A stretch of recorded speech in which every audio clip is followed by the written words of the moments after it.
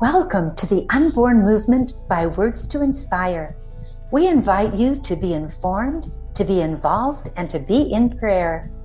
On these podcasts, you'll hear stories from women and men who tell of the damaging after effects of legal abortion, physical, emotional, and spiritual. Such a dark stain on our nations around the world. The ripple effect on moms, dads, grandparents, and siblings impacts not only this generation, but generations to come. We are committed to also telling you through these dynamic stories about the amazing grace of our Heavenly Father. He offers love, forgiveness, and restoration to all who call on Him. We pray that every podcast highlights God's healing grace. And now, today's podcast. Today on our podcast, I'll be reading from Unborn, Untold, True Stories of Abortion and God's Healing Grace. Our story for today is by Michelle Robertson, called Secret Sorrow. 35 years ago, I found myself 17, unmarried and pregnant. A big whoops. We were too stupid to know that Vaseline and latex don't play well together. I hope they teach that in sex education classes now, as that bit of knowledge would have saved me a lot of heartache. Not everyone comes from God-fearing parents who teach about abstinence or ultra-liberal parents who educate their kids about appropriate birth control.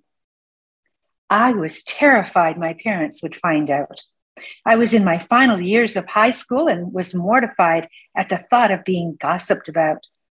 Anticipating the humiliation I would feel being the knocked up girl in school, I decided I did not want to have this baby. So I made a doctor's appointment. My boyfriend at the time had no choice in the matter. I distanced myself from him soon after learning I was pregnant. My doctor was very clinical and cold while discussing terminating my pregnancy. I don't remember the word abortion ever being used. Instead, he used the term therapeutic D&C. He informed me that the hospital only approved these procedures on a case-by-case basis, and I was to go see another doctor who was on the hospital committee in charge of such matters. Regarding the upcoming appointment, my regular doctor informed me that if you could shed a few tears, it would help.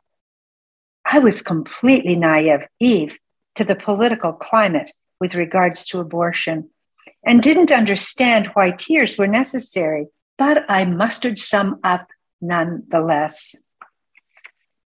I understand now that they approved the procedure only if the health and or welfare of the mother appeared to be in jeopardy, hence the crying. Mental health was factored in, so appearing mentally unhinged helped my cause, I suppose. Apparently it did help because my case was approved, and shortly after I went in for day surgery. I was put under general anesthetic and my pregnancy was terminated. Not a single person discussed potential future negative impacts of having an abortion. Not a single person tried to talk me out of it or offered alternatives. I only felt judgment and cold stares. No follow-up was advised or offered, and life went on again as planned, until it didn't. Within the year, I was back with the same young man and pregnant again. I look back now and I don't recognize that immature and foolish girl. I was still not ready to have a baby, but the thought of going back to my doctor, pregnant again, was too humiliating. I did a bit of research and called an abortion clinic in Toronto. The intake receptionist asked me how far along I was, and I lied and told her longer than I actually thought. For some reason, I was afraid they would make me wait, and I was anxious to proceed. She was friendly and set up an appointment for me as casually as if I was seeing a dentist for a toothache. The day of the scheduled appointment, I drove alone to the clinic in Toronto. I parked in a side street parking lot and went in through the back door as instructed, without really understanding why. After making my way to a seat in a deserted living room type waiting room, I picked up a magazine and waited. Suddenly, people started banging on the front windows and the door opposite where I had come in, yelling things I couldn't decipher. I didn't understand what all the commotion was about. The front door burst open and a man yelled, "Don't kill your baby." Then a woman rushed down a flight of stairs that I hadn't noticed before and urged me up the stairs. Several girls sat around a reception area. The room was very quiet. Nobody chatted or made small talk. Somehow it didn't occur to me that they were all aborting their babies. I filled out some paperwork, paid a fee, and sat quietly to wait. Soon I was called into an exam room and instructed to lay on a table with my legs in stirrups. The doctor peered between my legs, examining me. I don't remember him talking to me, but he said to the nurse, "This one is not as far along as we thought." Terror gripped me. Would they complete the procedure? They carried on.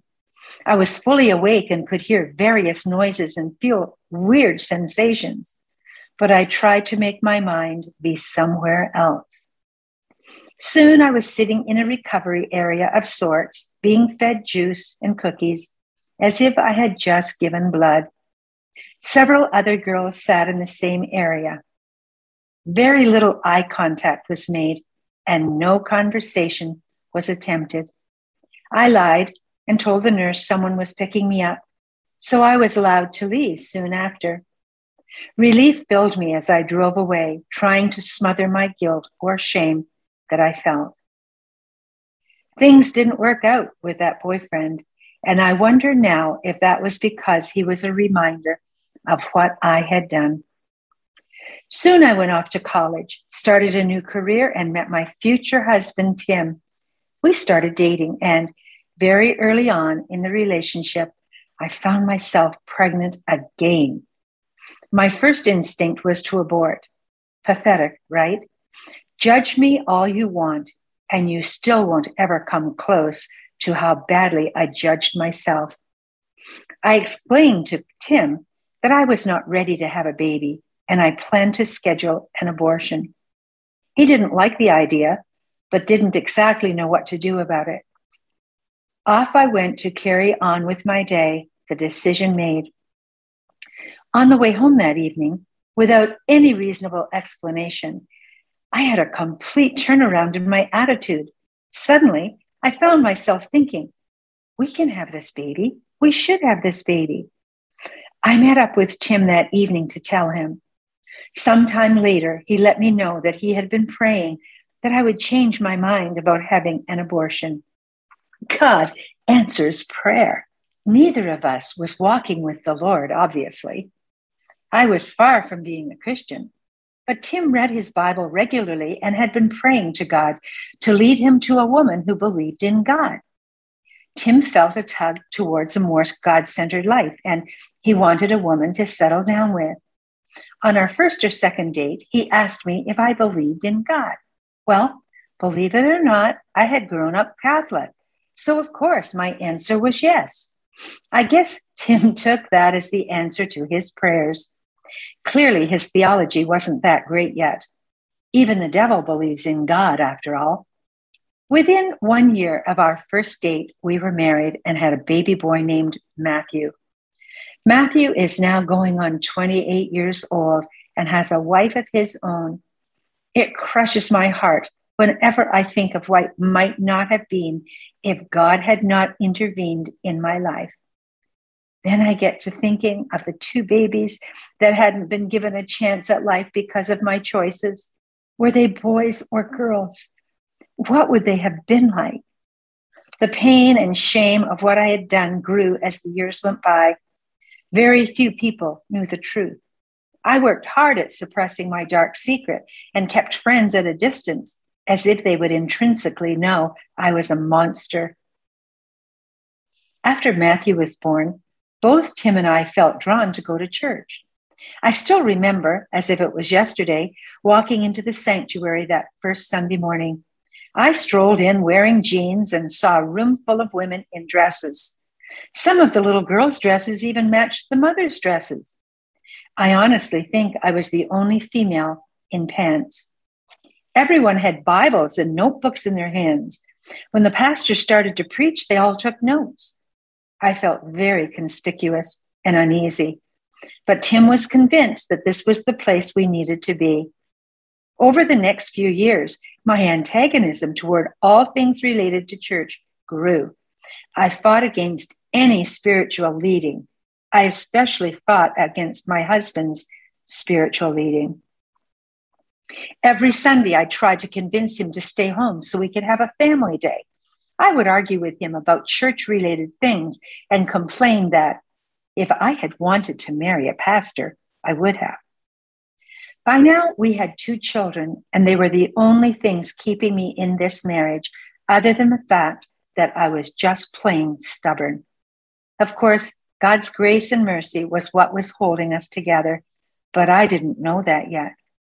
At that point, I resisted going to church at every turn.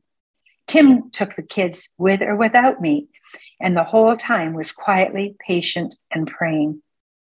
That was so alien to me, his behavior.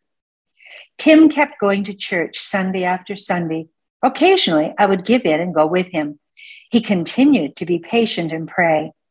Be sure, many people were praying for that poor man's wife. God was answering those prayers and starting to work on my heart because my antagonism was slowly replaced by openness. Sometime in 1998, I began to attend church more regularly with Tim. God continued to tug at me, and I did my very best to ignore him.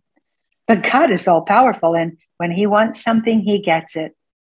The reality of what I had done to those 2 little babies haunted me, and now that I occasionally sat under the preaching of God's word, the painful reality was magnified 100-fold. One particular Sunday, the pastor spoke on repentance and restitution. I can't remember a specific passage. I only remember lying in bed that night completely broken, weeping for the little babies I had aborted and pleading with God to tell me how I could ever make restitution for the evil sin I had committed. I begged him to forgive me for what I had done. God's Spirit convicted me that day, revealing to me that I was a wretched sinner and that I needed his forgiveness and grace to be right with him. For years, I endured the weight of that conviction without any real sense of the joy that seems to come with conversion for other people. Yes, I was saved when I asked for God's forgiveness. I turned away from a sin-filled life and began to follow the example of Christ in the Bible. But I didn't feel saved. My sin was just too great, I believed, and I certainly felt too much shame to talk about it with anybody. A year or so after I first called on God in faith, I heard a sermon on David's Psalm 51, written in response to his conviction over the sin of adultery he'd committed with Uriah the Hittite's wife. To cover his sin and avoid its consequences, David committed another sin and had Uriah murdered. Psalm 51 is one of repentance, and I completely related to his broken-hearted pleas. Purge me with hyssop, and I shall be clean. Wash me, and I shall be whiter than snow. Make me hear joy and gladness, that the bones you have broken may rejoice. Hide your face from my sins, and blot out all my iniquities. Create in me a clean heart, O God, and renew a steadfast spirit within me. Do not cast me away from your presence, and do not take your Holy Spirit from me. Psalm 51, 7-11, King James Version. Upon reading that psalm, I remember thinking that I had broken and contrite heart. In fact, I had it in good measure. From that understanding, my faith grew, but I still lacked the assurance of salvation. I still felt God's arm wasn't long enough. I understand now that I was diminishing God's power.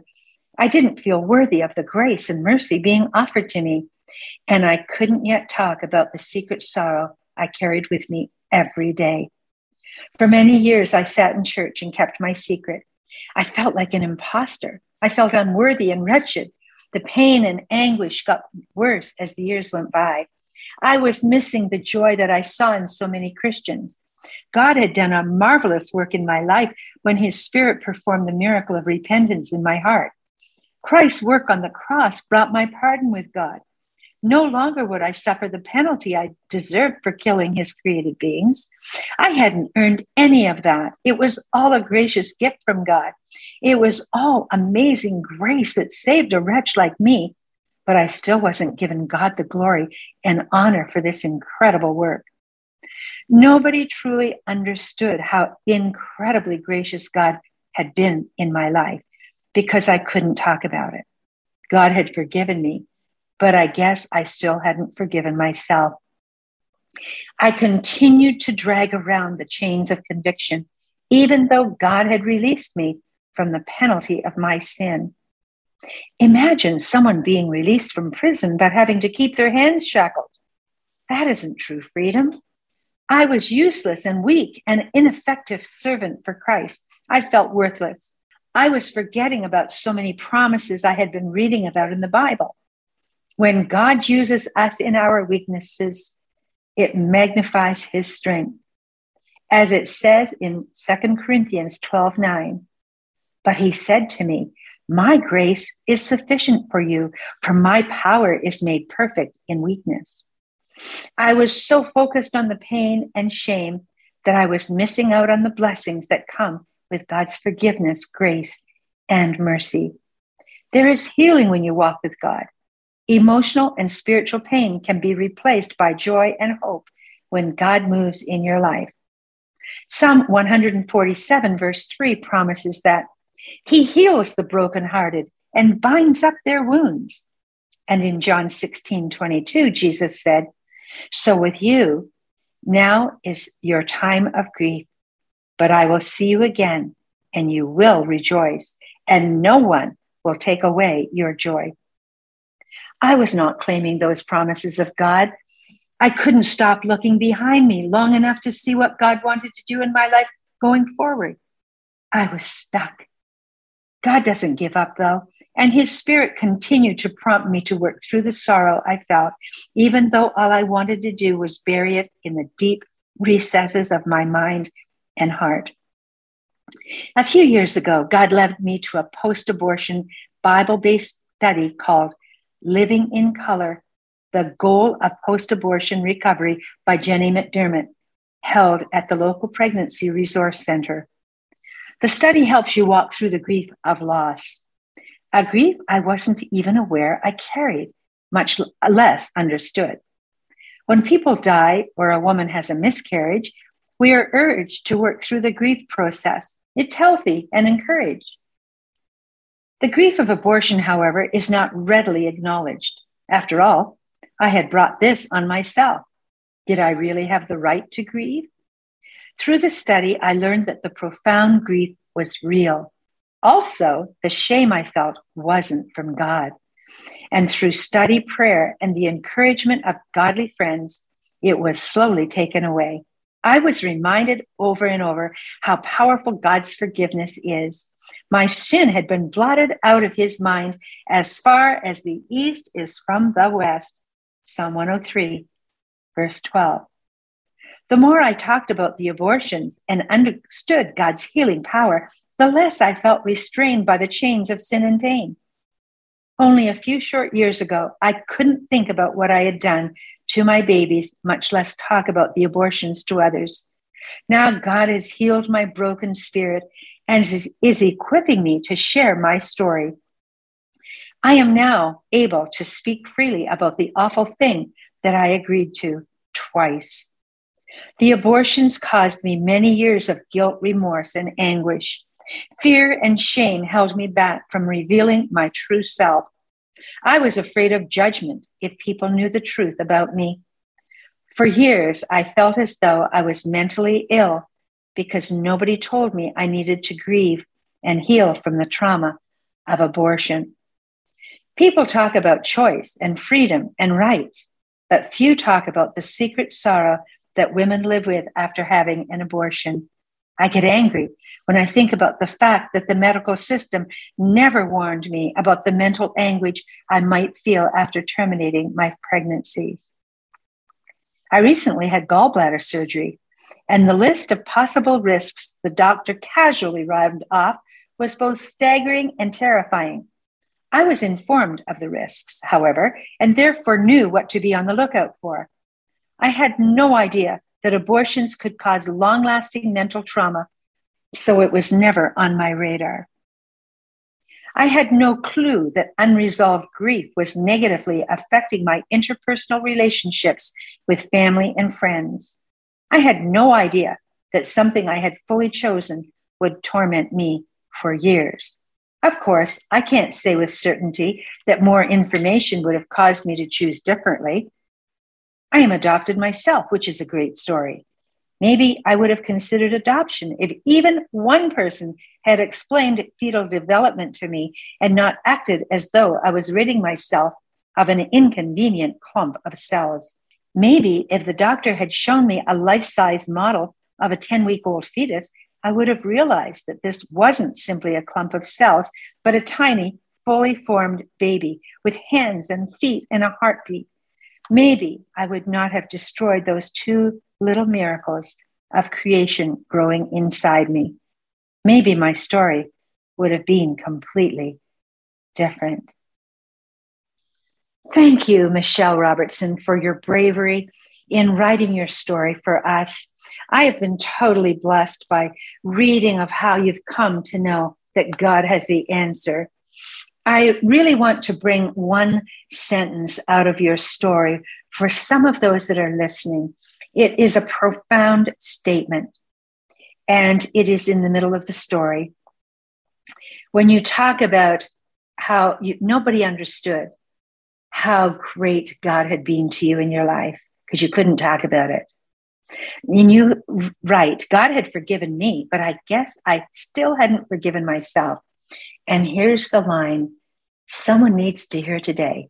I continued to drag around the chains of conviction, even though God had released me from the penalty of my sin. Dear one, today, if you are dragging around the chaos, the chains of conviction, even though God has released you, or perhaps you don't know about his forgiveness, I do encourage you to reach out to a pregnancy center, to reach out to someone. I'm going to suggest that you go to my website, wordstoinspire.ca, and look at the books, look at and purchase Unborn, Untold. It can be shipped right to your home, and you will read story after story of those who have been haunted by abortion and yet have found the healing grace and mercy of our wonderful, loving Heavenly Father. You do not need to go on in your life carrying the chains. And as Michelle also writes, I was so focused on the pain and shame that I was missing out on the blessings that come with God's forgiveness, grace, and mercy. Dear one, do not miss out on the blessings that God has for you when you come in repentance. Ask forgiveness and allow him to cleanse you from all your sins. Until next time, I'm Ruth Coghill with Words to Inspire. As we close off today, I invite you to be part of the Unborn movement. There are several ways to be involved. Why not join the Unborn movement Facebook page, get involved in a local pregnancy center, or start the conversation in your church, providing a safe place for stories to be told. For there is a lot of pain in the pews. Find out more about our ministry at wordstoinspire.ca or contact me, Ruth, at wordstoinspire.ca. I'm Ruth Coghill for the Unborn Movement. Bye for now.